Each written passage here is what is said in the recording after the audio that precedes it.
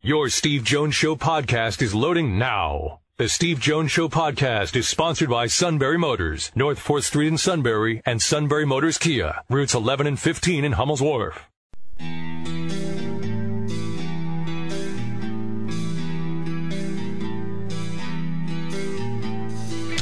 Sports talk where your voice counts. This is the Steve Jones Show on News Radio 1070 WKOK. Now from the Sunbury Motors studio, here's Steve Jones. Sunbury Motors, 4th Street in Sunbury. Sunbury Motors Kia, routes 11 and 15 in Hummel's Wharf. Well, for 23 seasons, the man who directly succeeded Ted Williams in left field at Fenway Park, Carl Yastrzemski. Last night, for the first time ever, his grandson played in left field for the San Francisco Giants. And in his second time at the plate, he did this. In this park alone, 3-1, Yastrzemski, it's a high drive center field. Jackie Bradley going back, looking up, it's gone! And you can only imagine what's going through the head of Mike Yastrzemski and his whole family. He has homered at Fenway Park, his 20th of his rookie year. And just about everybody who's standing up for Mike Yastrzemski. Wow. What a cool moment that is to straightaway center field. And his family is just going nuts. And they should be. What a great moment. His grandfather, a Hall of Famer, one of the few in baseball history with 3,000 career hits and 400 home runs. Mike Yastrzemski, by the way, played here in State College a couple of years ago when he was with the Aberdeen Ironbirds. And then the Orioles got rid of him, but then they get rid of most guys that can actually play the game. All right, so with that, we bring in Donnie Collins, Scranton Times-Tribune. Donnie, welcome back. Great to have you with us. How you doing, Steve? I have a great Mike Yastrzemski story if you want to hear it real quick. Please. Oh, please. Because, I thought he was great to talk with a couple of years ago. Yeah, he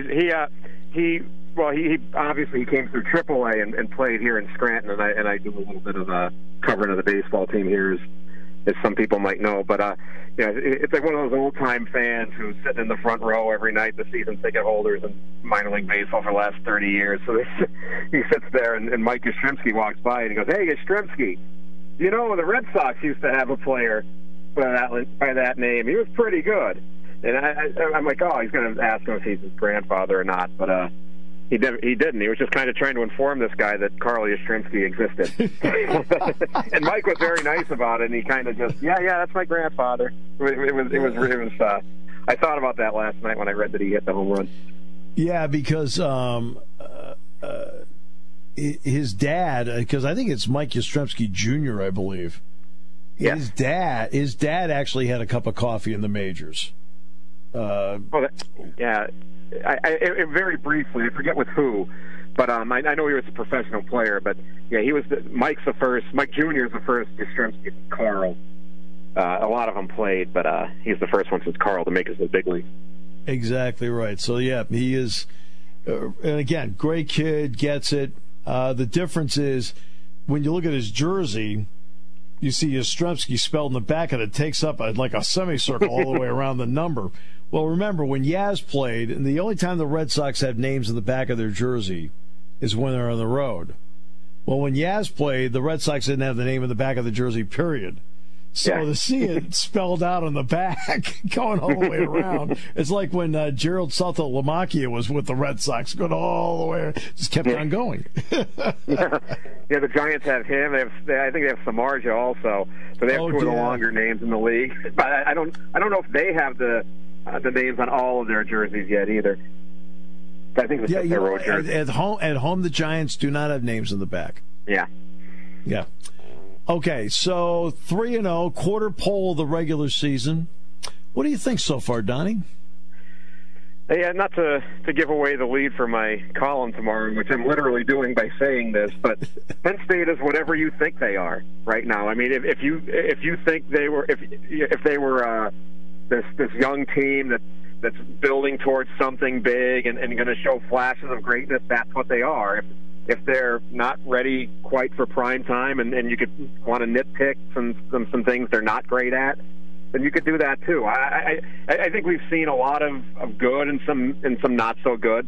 They're very explosive, as everybody knows, but I think they're one of those teams on 3rd and 1 they can get you 40 yards, but they can't get you 1. So it's interesting to see what they've done so far in terms of explosive plays on offense, as opposed to being able to churn the clock out and put together a long drive. But defensively, they've statistically done very well, except they haven't gotten to the pass. So I think there's good and bad, but hey, they're 3-0, and when you're 3-0, the good has far outweighed the bad. I mean, I know I've said, and I've talked to groups, and I've said, look, here's the talent line. It's up there between 90 and 100. I said, but here's the second line. It's the experience line. I said, the question to me is going to be, when do the two intersect? Now, obviously, they haven't intersected yet. Where are they lacking in experience, which is keeping those two lines from intersecting, in your opinion, right now? I think it's everywhere. I really like it, to varying degrees. I think they left some points. They're the team that left points on the field against Pitt. I mean, let's face it, that game could have been 24-10, 31-10, something like that. Clifford, I thought he was a little jacked up. It was his first, real big rivalry atmosphere as a starter, and he overthrew I think it was Hamler was wide open on a play. They have to score there. He just overthrew him. I think there were some other plays where he missed. I think also the receiving core. James said there was the third down play at the end of the game against Pitt. Someone ran the wrong route. I mean, I have my opinion who it is, but I don't know for sure. But I think they've had some instances where the receivers didn't run the right route, and they've run themselves into some problems that way. But I think those are all things that can fix themselves. I mean, defensive ends have not figured out a way to get to the quarterback consistently, and I think some of that is experience at this point. But 2016 at this time, experience was not meeting potential, as we clearly saw. And then once it did it in the snap of a finger against Ohio State, and they were good to go to the Rose Bowl after that.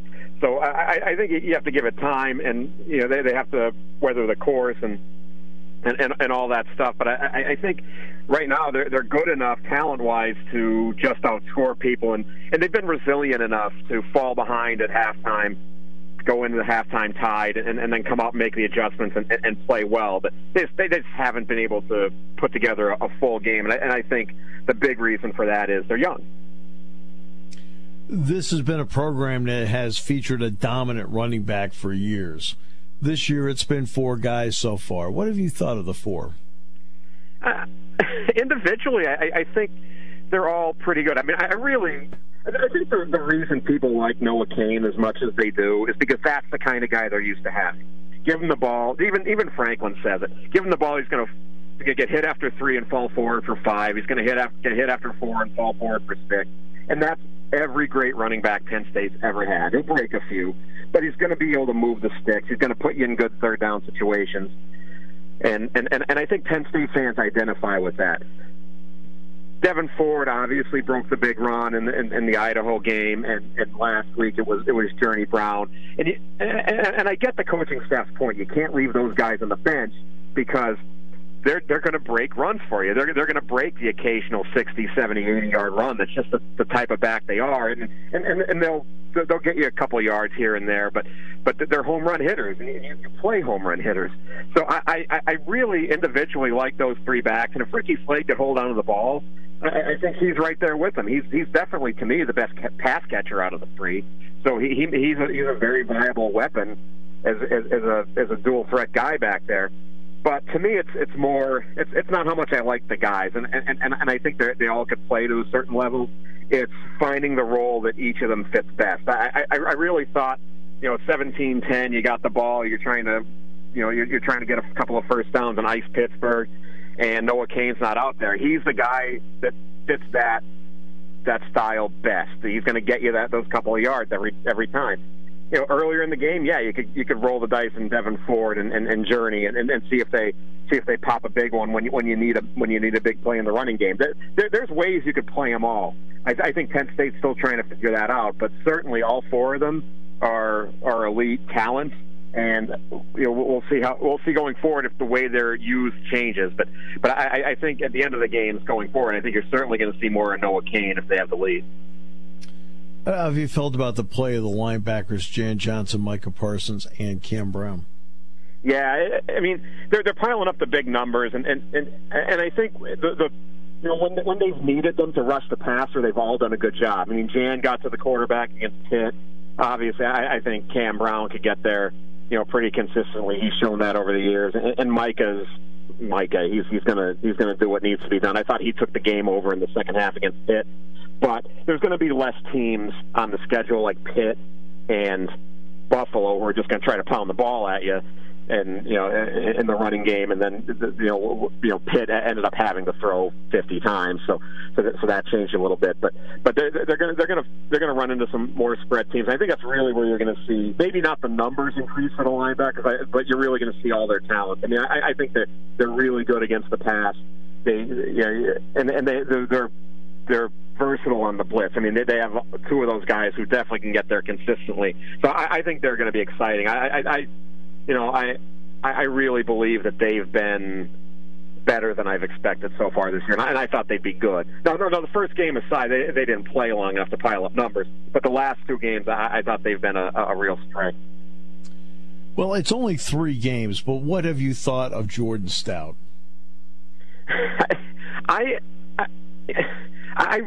think he might be the best the best transfer portal player obtained by anybody in the country. Now, I get what I'm saying there. I get Jalen Hurts has put up great numbers, and Oklahoma's nowhere without him, and all that. But you have to understand, you got Jordan Stout for 3 more years, and last year, they threw freshmen out there, and it's probably to some degree not fair to evaluate Rafael Cheka and Pinniger on being out there as true freshmen. They were thrown to the wolves, and we've seen Pinniger. Pinniger's been really, really good this year. I think he's made really, really big strides. But Stout changes everything for this team. You should never lose field position battles when you have Stout and Gilligan. You just shouldn't. He could really power the ball through the end zone every time if he wanted to. I think it's 25 out of 26 where he has, and the other one was fair caught in the 2. But even beyond that, the fact that you can now kick a 50-yard field goal and have a legitimate chance to hit it changes your offense. I mean, I think it makes it more of a dangerous offense because now you have to defend a team that might run the ball on 3rd and 7 and put yourself in field goal range at a spot in the field where it wouldn't before. So I think it makes you have to defend more plays. And I think those two guys going forward as a tandem are really interesting to me. And it's funny because I remember years ago, and this was back when they had the scholarship restrictions and things, and Bill O'Brien kind of, pish-posh the idea of ever giving a scholarship to a kicker. But this is what happens when you give a scholarship to a kicker. Sometimes you get a great one, and I think Stout's great. And for 2 more years of him, I think to be able to get him basically off the scrap heap because he was going to get a scholarship at the school he was at is an unbelievable get for this team. I think that was very shrewd. Well, I think there are a couple of elements here. Number one, let's talk about the defensive side of it. If you're Brent Pry, you pretty much can count on the fact that your defense's starting point is going to be the 25-yard line. I think that now helps in your planning right out of the gate as to how you want to attack things because you pretty much are assured of where your drive start's going to be. Yeah. The other part is offensively. You now know that if you get the ball to the 35-yard line, you put yourself in a pretty good position to get points. Now it's a question of how many between 7 or 3. Yeah, I mean they've changed the offensive side. They've changed from we're in realistic scoring range at the 23 to we're in realistic scoring range at the 35. It takes a first down away you have to get, and like you said on defense, it adds a first down or two that an opposing team has to get to score. And if you look at the numbers overall, I think total defense, Penn State's in the 40s or 50s. nationally with yards allowed per game, but they've only allowed, 30 points, something like that on the season. 30 points. So I mean, teams are getting yards, and then once they get close, Penn State's stifling them. And the reason they're getting yards is because they have yards to gain. You could play a totally different style of defense in between the 30s if you wanted to, and Penn State's doing that because they can, because they know that you're not getting. I mean, how often has a team started at the 40 against Penn State this year? Once, twice? It's just right. Not a lot. And Stout's the main reason for that. And Gillikin too. He's been much improved this year now that he's healthy. Good year. But I think Stout is.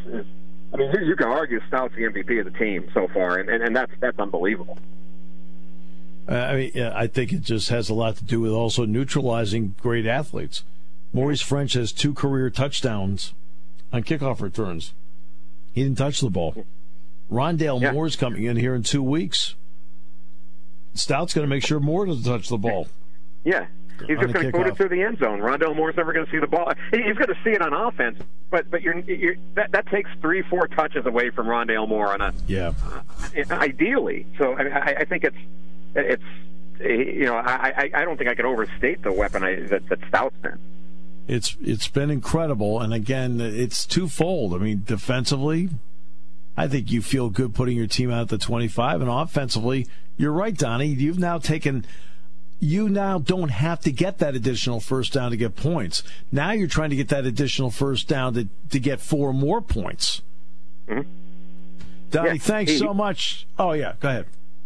Oh no, I was just gonna agree with you. He changes, he changes third down calls and that part of the field too. You don't want to be one dimensional on third downs. I mean, but on 3rd and 10, you could certainly run the ball and put it in the middle of the field or wherever Stout wants it. He changes everything. Donnie, it's always a pleasure. Great to have you with us. Thanks again, Steve. Donnie Collins, Scranton Times-Tribune, Joe Rutter from the Pittsburgh Tribune Final Half Hour. We'll come back with more in a moment on News Radio 1070 WKOK.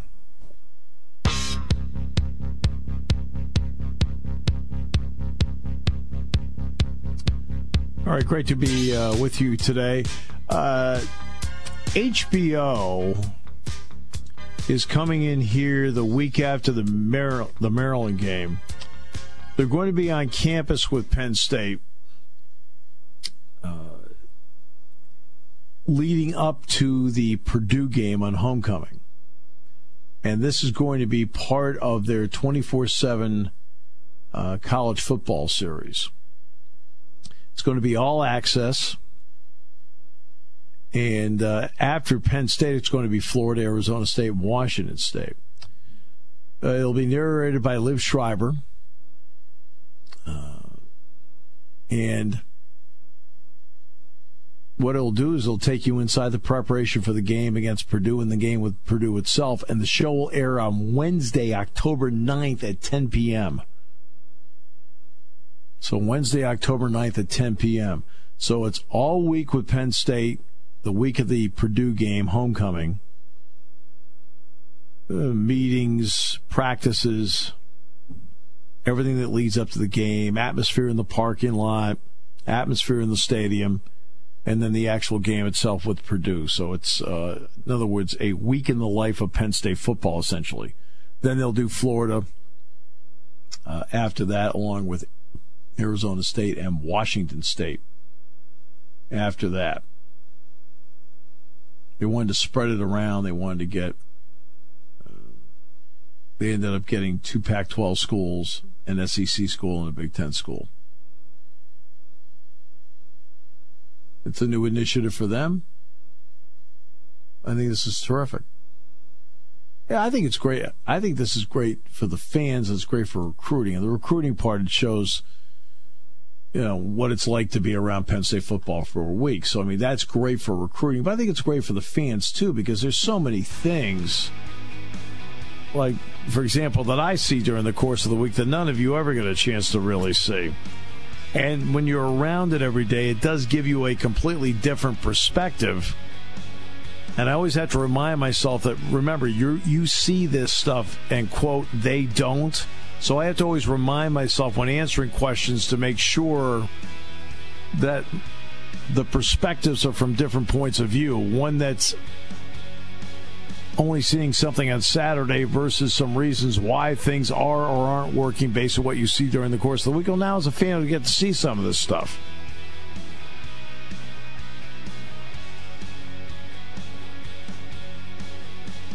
Today's show brought to you by Sunbury Motors, 4th Street in Sunbury. Sunbury Motors, Kia, routes 11 and 15 in Hummel's Wharf. Joe Rutter, Pittsburgh Tribune, next on News Radio 1070 WKOK. Hey, come closer. Word has it Sunbury Motors is preparing for their biggest truck sale ever. Pick from Central PA's largest selection of new Ford trucks with savings up to $16,350 during Sunbury Motors' massive September truck and SUV sale. Over 45 2019 Ford Escapes starting at just $18,180. Four-wheel drive 2019 Ford EcoSports are slashed to as low as $17,320. SMC has up to $8,000 off 2019 Ford Edges and up to a whopping $13,000 off Ford Expeditions. All clearly marked with these huge discounts. Maybe you'd better pull over and write this down. The hot, all-new 2019 Ford Ranger has discounts up to $6,500. And Sunbury Motors has 2019 Ford F-150 Crew Cabs slashed to just $32,909. That's a lot of slashing. SMC is where you want to be right now for the largest truck and SUV sale in Sunbury Motors' 104-year history. Hurry while supplies last, but don't tell anyone. Taking your calls at 800-795-9565. This is the Steve Jones Show on News Radio 1070 WKOK. Now from the Sunbury Motors studio, here's Steve Jones. All right, Sunbury Motors, 4th Street in Sunbury. Sunbury Motors Kia, routes 11 and 15 in Hummel's Wharf. Great to have you with us. It's been an interesting time for the Steelers. No Antonio Brown, no Le'Veon Bell, now no Ben Roethlisberger. Now you have Mason Rudolph. Now you have Minkah Fitzpatrick.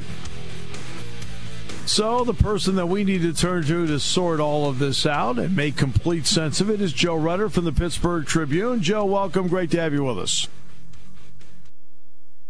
I've been good, and I was interested to hear that segment because I was actually in San Francisco when Barry Bonds hit his 600th home run. Were you really? Yeah, they played the Pirates. He hit it off Kip Wells, and I want to say August of 2002. Yeah, wow. How about that? Jeez. I still ask the same question. How do you get to 600 so fast? All right, so. All right. Let's get to the press conference. What was the overall tone of the press conference today?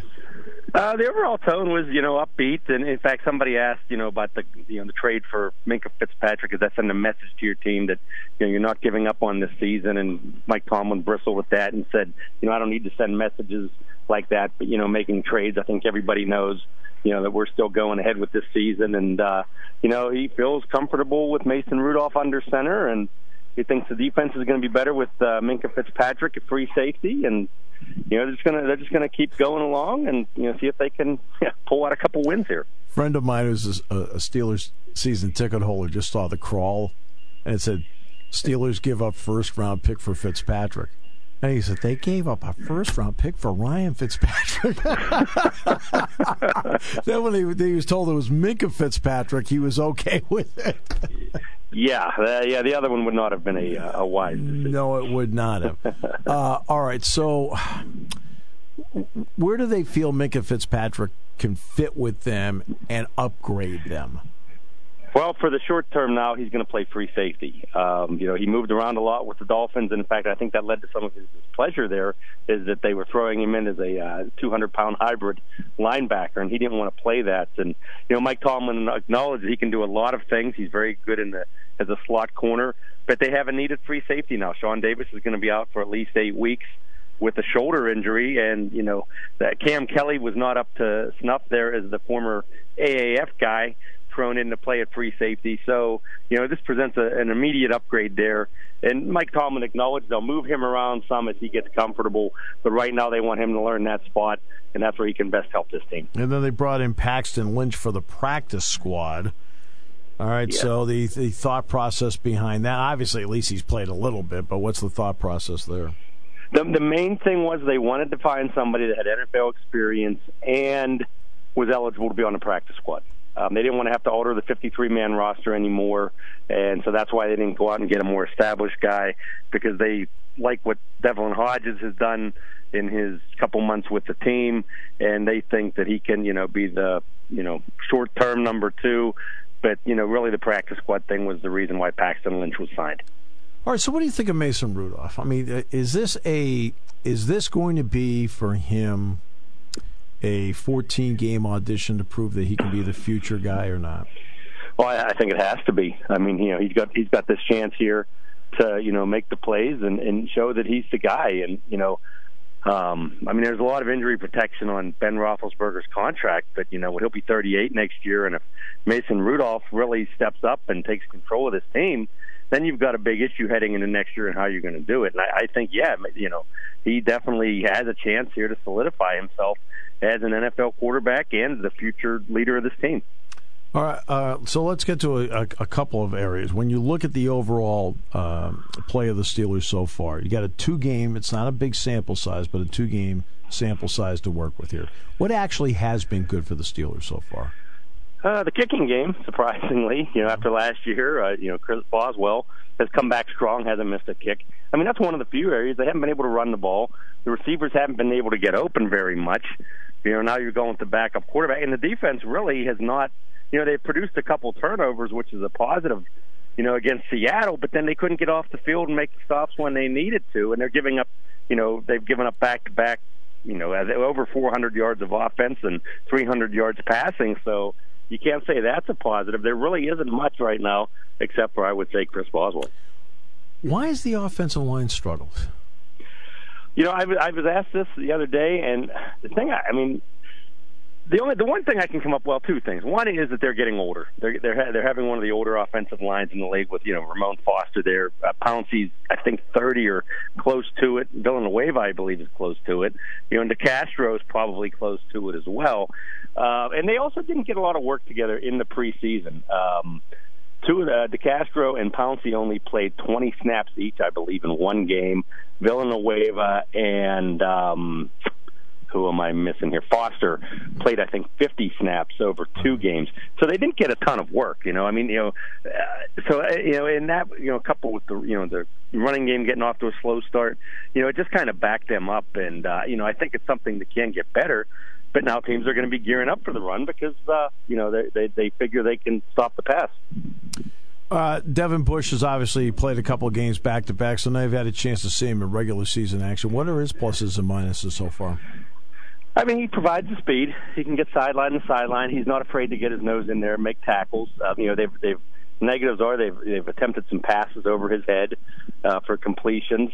He had the big fumble recovery there. But, it was interesting that, until Vince Williams got hurt, probably I think it was in the first quarter, that Devin Bush had not been on the field for one snap. So I don't know what their plan was in that regards, but it looked like Vince Williams was going to be out there more because Vince Williams had the dot in his helmet to relay the defensive signals. And then, I think Mark Barron took that over afterwards. So I think they maybe were trying to ease back Devin Bush's playing time a little bit, but after that injury, he had to pretty much be a full go from there on out. But I think he's adjusting, and you're going to have these growing pains. But I think overall he's going to be a pretty good player. Yeah, I think T.J. Watt had the dot on him at one point too, didn't he? I mean, he might have. But he had it in the first game. They switched it to Vince Williams. Right. So, okay, the way the league is designed. And I'm not telling you anything, Joe. You know this better than I would. The way the league is designed, you're not supposed to have a 15-year run where you're at least in the neighborhood all the time. It's not the way the league is designed. So in some ways, has it been amazing that it's taken this long for the Steelers to be in this spot? Yeah, I mean, when you look at it with, especially with the, having a quarterback who'd been relatively healthy for that period of time. Yeah, they've been fortunate in that regards, and a few teams have done that, and then you look at New England and throw that one level higher than them, and it's more amazing what they've done. But yeah, it's hard to stay consistent year in and year out, and they've been able to do it. And it's definitely an uphill task here the rest of this season, but they're obviously not throwing the towel in, and especially by trading away a first-round draft pick, they don't want to trade away a top 10 pick. They want to win some games so that Miami's getting a pick maybe in the 20s. Right. No, exactly right. And that's how you'd like to see it work for them to this point. But, I mean, in the division, Cleveland beat the Jets last night. I suppose in the league standings that counts, right, Joe? Yeah, just like whenever you play Miami and get the win there, too. Yeah, exactly right. Sean Davis going on IR. I know that we talked about Fitzpatrick coming in, but what does the Davis loss mean? Well, I don't think it's going to mean that much because he was okay last year in his first year playing free safety, but he had been hurt for, he'd been in and out a lot from OTAs, training camp, to the preseason. He hadn't been able to stay healthy, so I don't think it's that big of a loss because I don't think we've ever really truly seen what he can do, and he'll be a free agent next year, so they're not going to bring him back now unless they were able to re-sign him for a one-year low-cost deal. But, there's he's not going to get the big money he thought he might get, and they never seriously entertained extending him before the start of the season. So, I don't think it's a huge loss because he just hasn't been able to stay on the field. Right. No, exactly. All right. Mason Rudolph, in this, look, there's a lot of preseason stuff in there. But to this point, what do you think he has done well when you've seen him, especially in preseason, and where has he been lacking to this point? Yeah, that's a good question. I haven't seen a ton of him yet to make that determination, but I would say, he hasn't been rattled. He's kind of kept his poise and composure. But I imagine where his weakness is going to be is being maybe confused by some intricate defenses. Yeah. Maybe being thrown some things he hasn't seen before. But he seems to have confidence. He played okay. He got a couple touchdown passes against Seattle. But again, like Devin Bush, he's probably going to be going through his share of growing pains as well as a rookie. I don't think anybody should expect him to go 13-0 like Ben Roethlisberger did when he was thrust into it. Yeah, they got 4 in a row coming up, and then they get the bye week. And then, actually, they get 2 because they get the Dolphins after that. Oh, sorry, did I say that? But they've got the 49ers on the road. What's been the general read on the Niners, who are obviously off to a decent start? Be able to put up points, although, I guess anybody in Cincinnati can put up points. But, good offense, George Kittle, Jimmy Garoppolo. They're off to a hot start. I don't know much about them per se, but I do know the Steelers always have trouble going out to the West Coast. And I even asked Mike Tomlin that today. Are they going to make any changes? And he said, no, really, they're just going to try to treat it like running everything on East Coast time, which I think they might have done before, but, they're not going to change anything up. And, that doesn't bode well for them because, like I said, even, back in Oakland last year, everybody thought that was a gimme, and, they couldn't win that one either. So, they very well could be 0-3 when they come back here. They do have Cincinnati the week after, so, that's a positive. But, they're facing a pretty big hole this week. One final question, Joe, and then I'll let you go. We all know Le'Veon Bell's now with the Jets. We know that Antonio Brown is now with the Patriots. In the end, even though 2 extremely talented players have left that could have helped a young quarterback, are the Steelers still better off without them? They're better off without the headaches in the locker room. Yeah. On the field, I don't know.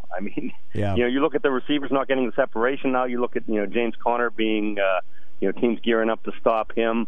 They've got to maybe get some more of Jalen Samuels, Benny Snow in there to kind of mix things up. But, I can't say they're a better team offensively, but I think for the overall cohesion of the group and trying to build on what they have, they may be better off in the long run, but that's not going to help them win games in 2018. Yeah, because with a young quarterback, that's one thing about Bell and Brown. They're 2 guys that can take ordinary plays and make them spectacular. A lot of guys can't do that, and you're right. So on the field, off the field, there's got to be peace on earth. Off the field. Hey, Joe, thanks so much. Appreciate your time very much as always. Anytime.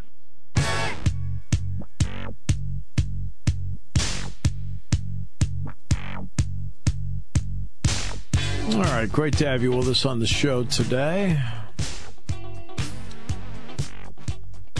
And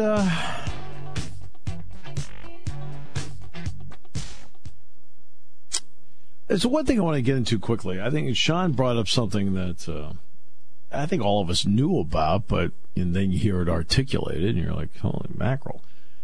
This is week 5 of the high school football season coming up. which means when Friday night is over with and Sean puts a bow on the Friday night for everybody on game night, we are now halfway. Well, it also means we're halfway on September 20th. I think all of us understand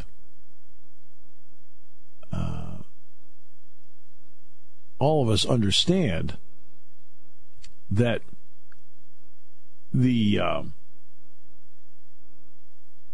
with the playoffs, they're trying to accommodate everything in order to fit the playoff format. When the playoff came out years ago, I was completely for it. I was definitely one of the individuals that was like, oh, yeah, let's have a playoff, the whole thing. But then, to me, they lost control of it. And I tell the story about George Landis, and I think he was coaching Central Dauphin. And Jack and I ran into George. Well, George came over to see us at a tailgate. And he's a great guy to talk to. And Jack said, so where are you now with the playoffs and so forth? And this is, I don't know, 3 years ago, maybe 3 years ago. It's 2 years ago. And George says, well, he said, we still have to win 5 more games to win the state championship. I said, 5 more games?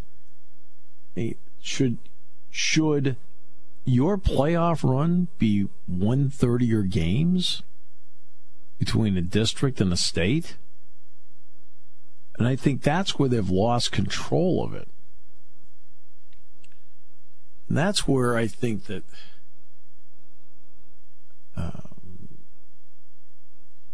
and I think, as Greg Wetzel said, and I brought this point up before myself, so this is not a foreign point. But when 8 teams make a classification, well, that means you have to play 3 games just to get the district title. I'm sorry. No. That makes no sense.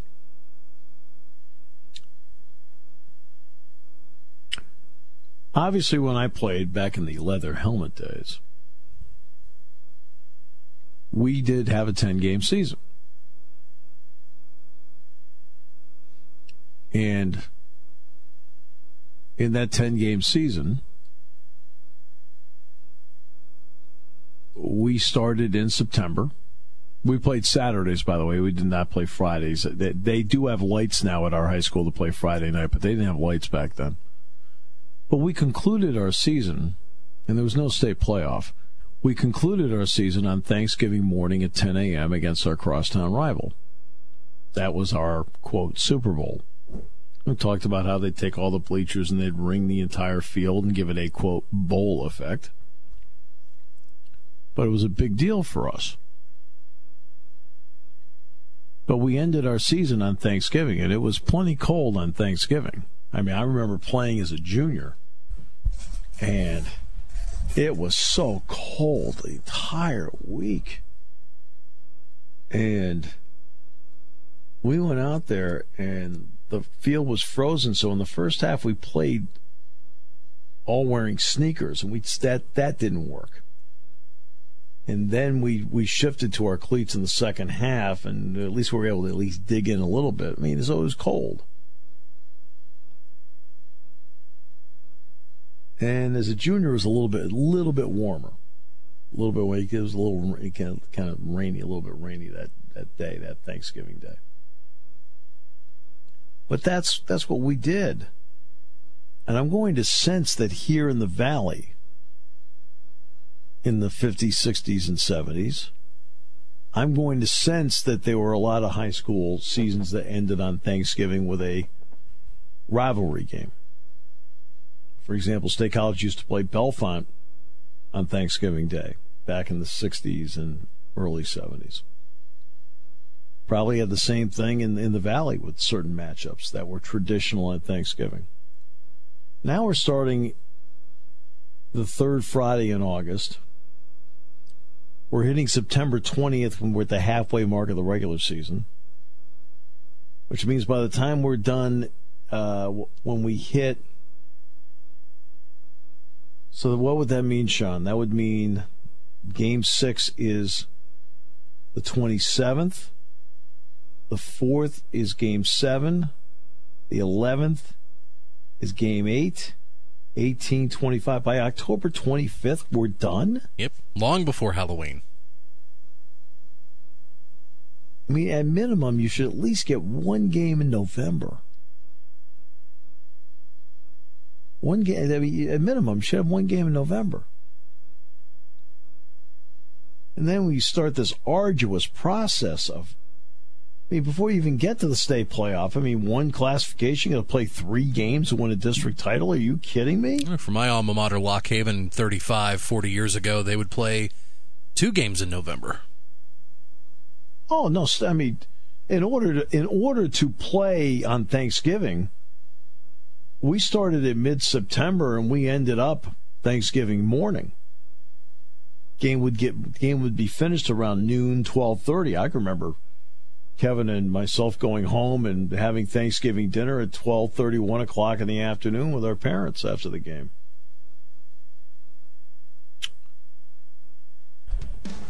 And the season was over. We did not get a trophy, the school, I mean, they had the mayor's trophy, so the school got the trophy. That's nice. But as players, we didn't get anything except for the satisfaction of playing in the game and winning it. Didn't even think about going to a playoff. Oh, I wish, because that year we lost. We were 7-3 that year. We lost 3 games that year. We lost to the number 2 ranked team in the country in the state, the number 5 ranked team in the state, and the number 12 ranked team in the state. They're the only 3 teams we lost to.